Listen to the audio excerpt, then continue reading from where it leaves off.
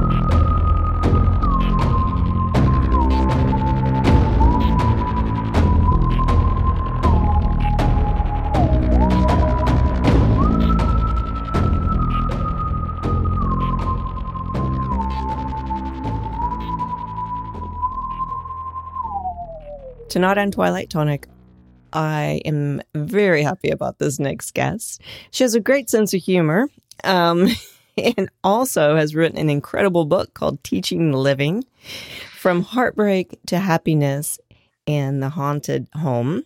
Her name is Morgan Knudsen, and she's done some incredible things. She is a co-creator and co-host of Supernatural Circumstances and has been featured and hosted on several TV specials, shows, and podcasts, including Travel Channel, CBC, Discovery, TLC, and more. She's also the co-founder of Entity Seek Paranormal Research and Teachings. How are you tonight, Morgan? I am good. Glad to be here. Thank you for coming on. You wrote this incredible book with an incredible different insight to the paranormal. Thank you. And what is your background? What enticed you to start studying the paranormal? Oh gosh, it's funny. I think it at the heart of the whole thing. I think it was a calling. It's come down through the family ultimately. Like my great grandfather was the president of one of the first parapsychological associations in Canada, but I didn't know that when I started, and it was something that when I had my first experience when I was really young, and I knew there was something special there, and it was something more than, I was frightened as a kid or something like that. There was something very special about it. And I think that hooked me into asking some bigger questions. And as soon as I was able to do that and sort of find my way into the realm of the paranormal parapsychology academia side, there was just no turning back. Wow. So it's in your family and you didn't know it, and it just came full circle. Tell us a little bit about your book.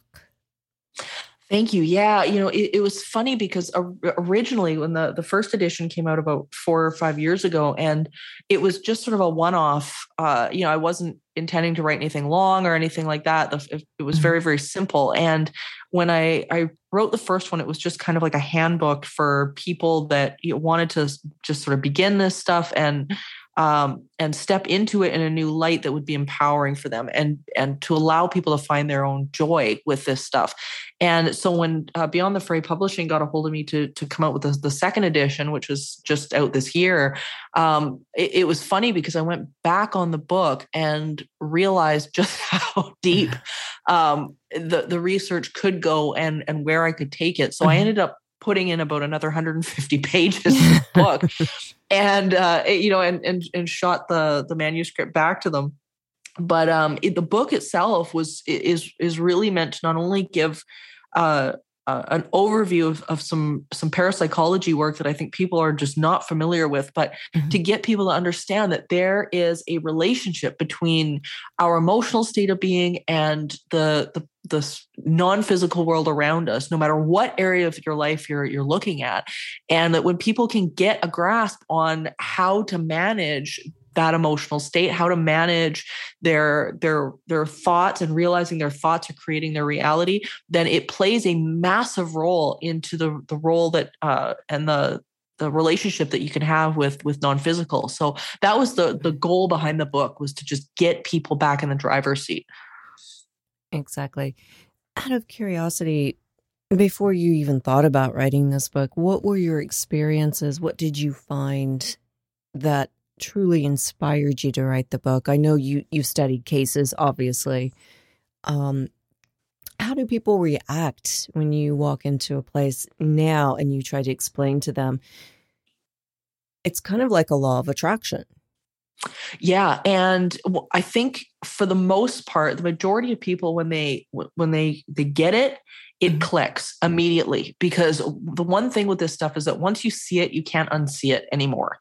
And when you realize that that connection is within you as to the type of activity that you're getting, the type of, whether you're getting stuff that's super great and positive and vibrant, or you're getting stuff that's terrifying and violent, when you realize that emotional state is getting reflected back at you through the things in your environment, you just can't unsee it. And then when you start to shift that emotional state and you realize that your environment and the activity is shifting with it, you just can't deny it after that. So I think most people look at it and it clicks with them. I find the people who miss it or don't quite or can't quite put it together are the people who aren't ready to do that emotional work and do the hard work and to take a look at themselves. Those are the people that struggle. And in that situation, it's just a matter of, you got to wait till they're ready. Mm-hmm. So how many cases have you studied where you have convinced your clients this philosophy? And has it worked for them? Yeah, it's got to be, it's got to be hundreds now. Because I've been in this for about 20 years. Mm-hmm. So it's been it's been a long time. So there's been quite a lot. And like the people that can understand it and adopt it, it's 100% success rate every time. But it really is up to them and how far they want to take it and how far they want to, invest in their own joy, really. Because there's a lot of people who really don't want to do that. They're very hung up on the identity of either the victim or that this world is asserting things on them. And that's it. And when you've got people in that state of mind, it's they're either not going to get it or it's going to take them a lot longer to get it. But it really depends on how easily it is for them to take a look at their paradigms and start to change them. Right.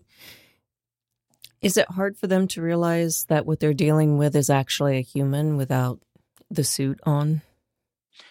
I don't think it is. I mean, I think with a lot of people, they're ready at this point. By the time they get a hold of me, they're usually ready to accept that there's something else going on other than our meat suit walking around.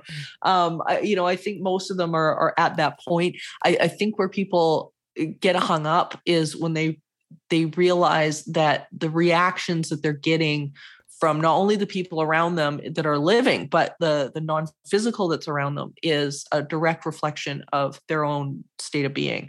And it's because it's so much easier to turn around and point a finger and say, well, this is my boss's fault, or this is, my spouse's fault, or this is, it's so much easier to do that. So, I think a lot, if they're going to get hung up somewhere, that's usually where it is. It's really interesting. Like spiritually speaking, what's the most common thing they say? Why does the paranormal happen to them? Yeah. It's funny because a lot of it is people getting hung up in the old tropes, that they've seen on television. This person must be angry and stuck somewhere or something like that. And there's no basis in parapsychology for that at all. And I think that's usually usually what people are telling themselves, and often it's just their way of interpreting what's going on. Mhm. Some people you get who are more apt to label it a religious phenomenon, or karma or something like that. But very rarely do they see a connection with themselves and what's happening in the environment. It's usually a label that they've assigned to it that's external. Gotcha. And I wonder too, because a lot of people are raised in certain religious beliefs, obviously, in this culture. And I think it would be so easy for them to blame a dark side of things than to take a good look at themselves. Yeah, absolutely. And in those areas, oftentimes that is what's encouraged, is that, it is something outside of you that's evil or dark.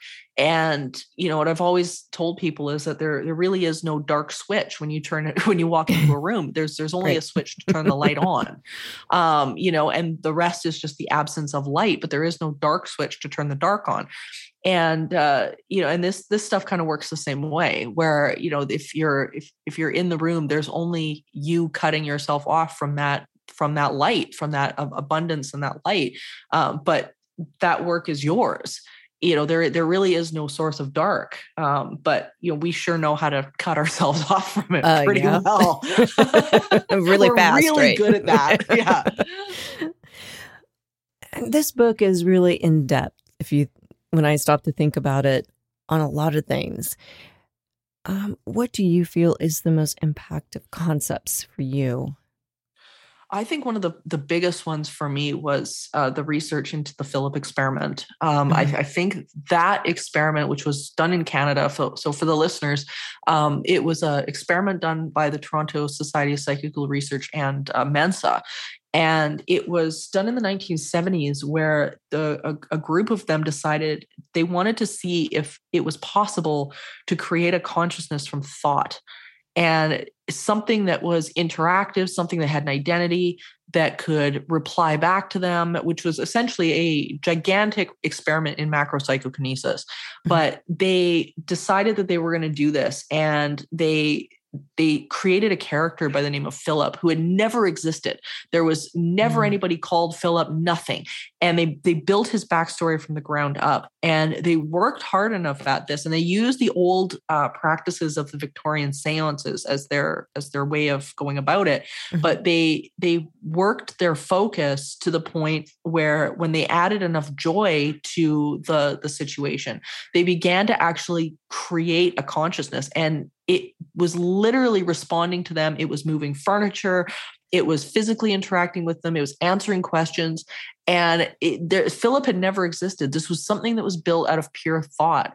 And they repeated the experiment again with a character they created, brand new group of people that created a character called Lilith. And they were able to repeat the experiment without any problem.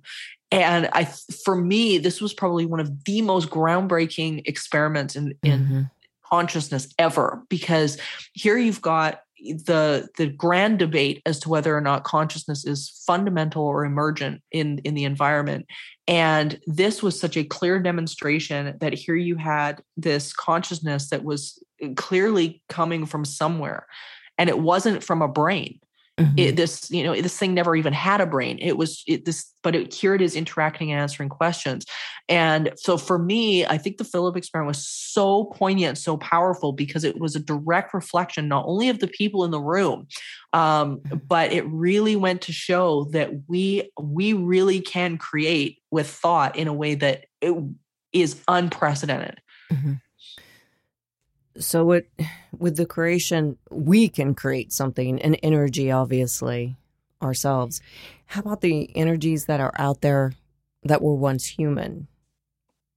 Yeah, and it's a whole another realm of study. There you've got the the survival hypothesis, because the survival hypothesis is that that consciousness that is fundamental in the environment that we translate through our brains. Once the brain dies, then that consciousness is still in existence. So not only does the Philip experiment really support the fact that we are creating things and entities with our own thinking, but it also goes to show that it really doesn't need a brain to support it.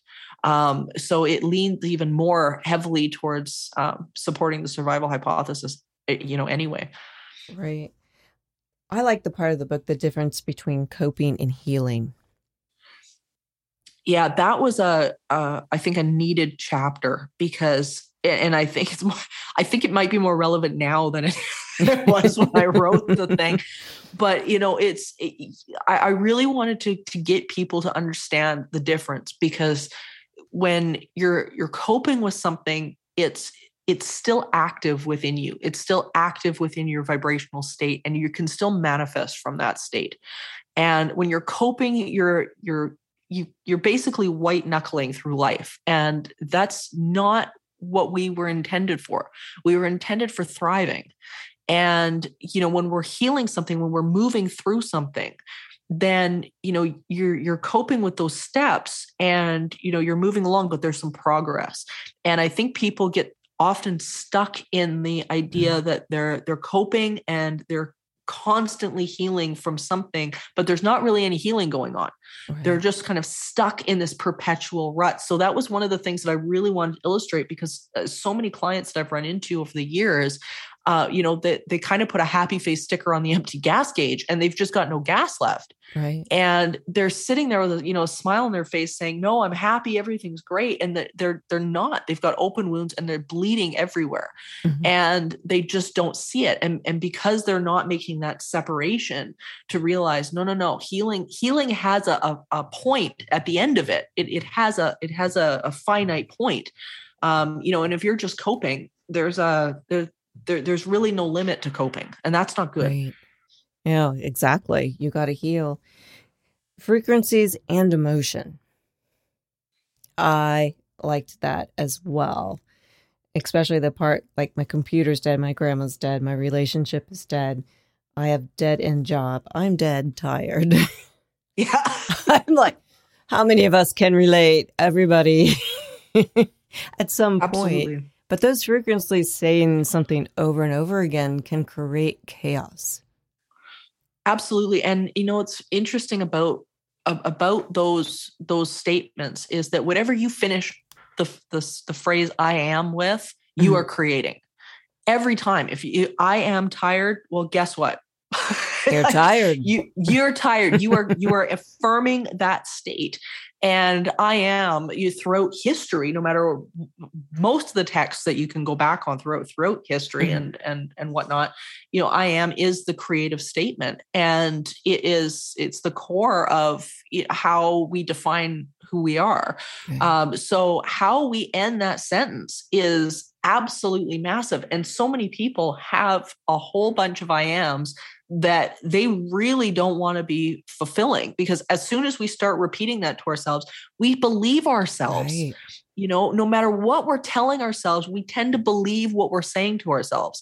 And that can be a really, really great thing if we're using that creative power deliberately. But if we're not, and you're finishing every single sentence with, oh my God, I'm stupid, or, oh my God, I'm so tired. Oh, I'm never going to get this done. I'm not going to do this. I'm calling myself names or whatever they've got going on negatively, but we repeat those thoughts upwards of 40,000 times a day. Right. And when we're sinking that into our synapses that are just, firing like crazy, we're creating neural pathways, and those neural pathways it changes how our physical body responds. And therefore it has to change how our environment responds as well. Right. Exactly. Yeah, I believe that very, very much. I think everyone, probably the age of 25, can totally relate to that. I would hope. I'm dyslexic, and sometimes I will catch myself saying I'm stupid. Yeah, and it's so easy to do. I have dyscalculia, so I'm on the other end of that. But it's so easy to do because it's something, especially if you're struggling with something like that, because it's so it seems so simple and so basic when you've got everybody around you that's able to do that thing. And I think for people like us and for those out there who have similar challenges, we have to start to see that as an opportunity to change that dialogue. Yeah. Now I tell people I'm out of the box thinker. That's good. I like that. I'm a totally out of the box thinker. And it works for me. Extremely creative. Yeah, your book is intense. I really love it. Thank you so much. And is there any client that is stuck in your brain for years, just one, that has made a huge impact on you? Yeah, I think actually I'm actually still in touch with her, and this was probably a good, oh boy, a good 15 years ago at least, um, when I first met her, and she lived in Edmonton at the time, and she was in, when we went over to her place, a really nasty relationship. The guy she was with was just an absolute loser, and when she was having trouble in the house with this negative, basically it was like a negative thought form. She was in the same boat as a lot of people, where she was going, how in the hell did I end up in this situation where I've got this, negative dude in my life? And he was even rude to us when we were there. I mean, this guy was just a piece of work. And when we were talking with her, and the more we saw this interaction, what was interesting was that the thought form that she had, that had manifested, wasn't treating her really any better. I mean, it was a direct reflection of the abuse that was going on in the house.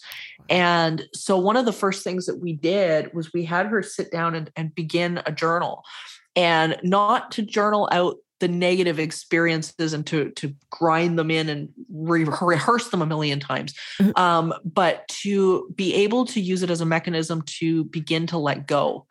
And we taught her how to do that. And we taught her how to do a gratitude journal, because I'm a really big fan of gratitude journals. And but when we explained the concepts to her, she took it to heart, I think, more than anybody I've ever met. And it clicked with her so quickly that within a week, she had gotten out of the relationship that she was in, because she knew she had to make massive changes. And she got out of the relationship she was in. She ended up moving out. And when she did that and she started to really journal and start to take a look at her life and what she wanted, she realized that she had dreams that she had just pushed under the rug. And so she had all that festering that was going on. And as soon as she was able to let go of that relationship and then heal the wounds that it had created, the activity was gone within a week. And she ended up and is now living in the UK, because that's literally what she had wanted to do from the time she was a kid. And she quit her job, and she ended up moving to the UK. Yeah. And pursuing her passion there. And she, to this day, is very happy over there, and she's in a wonderful relationship, and the activity has not come back. That's amazing. Yeah. She is a super special human being. I love that. Just how you can change your environment is amazing. And it takes courage. Oh, change is hard and growth is hard. Yeah, it takes courage. It's easy to sit and talk about it, but when you're in that rut, and I think everybody at some point has been there. That rut is a real hard thing to be able to move from. Right. And you've got to have the strength and the insight and the power and the people around you to support you. But ultimately it really does come down to how badly do you want joy? Right. Exactly. Speaking of joy, I have to ask you one question that I'm very curious about. Why fire? You dance with fire, correct? Yeah. Oh gosh, it's unbelievable. I danced for 30 years. I'm a retired dancer, and I saw you did fire. I was like, why fire? Yeah, I got into it years ago because a good friend of mine he was a fire breather, and I thought what he was doing was amazing, and he offered to teach me. And I thought, yeah, like, I mean, when else am I ever going to learn this? This is really incredible. But it struck me as something that was really empowering. Mm-hmm. And I thought, this is something that I really want to understand and I want to do. So I began with fire breathing and whatnot, which was kind of just right out of the gate. Usually people don't start with that, but I began there, and then I was very fortunate to have a teacher from Australia come down and stay with me for about a week, and he's probably one of the best fire performers and fire eaters in the world. And so I ended up training with him for quite a while, and after that, I ended up picking up the Levy wand and learning more, incorporating more theatrical stuff and dance and stuff like that. But yeah, it was, I don't know, there's something about it, I think, that is so reflective of the non-physical energy around us. And fire is really it's a dance partner. Yeah. You never master it. You never ever master it. It's going to do its own thing, and you've got to learn to work with it. But it's one of the most zen things that you can get into. It makes you aware. It keeps you centered and grounded, because if you're not, then it'll bite you. So it's very similar in a way as to working with some of the negative entities that I have in the past as well, where there's an intelligence there, and there's kind of a dance that you end up doing. But at the same time, you can have this amazing relationship with non-physical in the same way that you do with fire, and it's become a fantastic teacher for other people. Like in your book, you use it as an example of certain things, and I found it fascinating. And I was telling someone about your book the other day, and I was like, yeah, she really likes fire. And I said, that's a very strong element. It is. And it's so, as I say, it's such a teacher. It's something that, you pick up, and you have to know the science behind it. I mean, there's really no magic involved. It's all science. It's all fuels and understanding thermal lag and all sorts of things like that. But yeah, it's a massive learning curve. But when you get to the point where you're comfortable enough that you can begin to learn with it, and you can dance with it, and you really do end up with this incredible teacher. So, and for me, when I take it to my lectures, because I'll often demonstrate it within a lecture, because I love the fact that it starts to change people's paradigms about things they've got a really strong paradigm about, like fire burning you. But using it in the lectures has been really helpful as well, because it's such a great visual tool.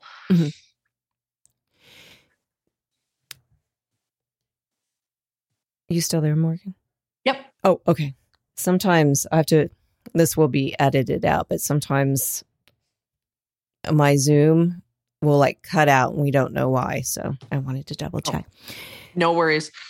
And with all of this going on in your life, the books, what is coming up next for you? I know you have another book coming out soon. Yeah, the Gift of Instinct is the next one. It'll be out in the summer, and it's very different from Teaching a Living. It's the 11, I think it's 11 lessons, 10 or 11 lessons that I've learned over the years from doing this, and lessons about tuning in with not only who you are, but understanding the giants of parapsychology and their own story, and how this work is such a deep calling from what I think is consciousness, for people to explore their own way of being in the world, and their own callings, and their own instinctual knowing that there's something more. And so the Gift of Instinct, I'm really excited about it, because I think it's going to lend some brand new insights for people when they read it. The stories are phenomenal. So that's going to be coming out in the summer. Season 4 of Haunted Hospitals should be coming out soon. That's a fun show. It is fun. It's fun. It's a great show, and the people on it are just they're such a great group to work with. So that should be coming out soon. Supernatural Circumstances, of course, is my podcast, and that's out bi-weekly on Mondays with my wonderful co-host, Mike Brown, who's absolutely amazing.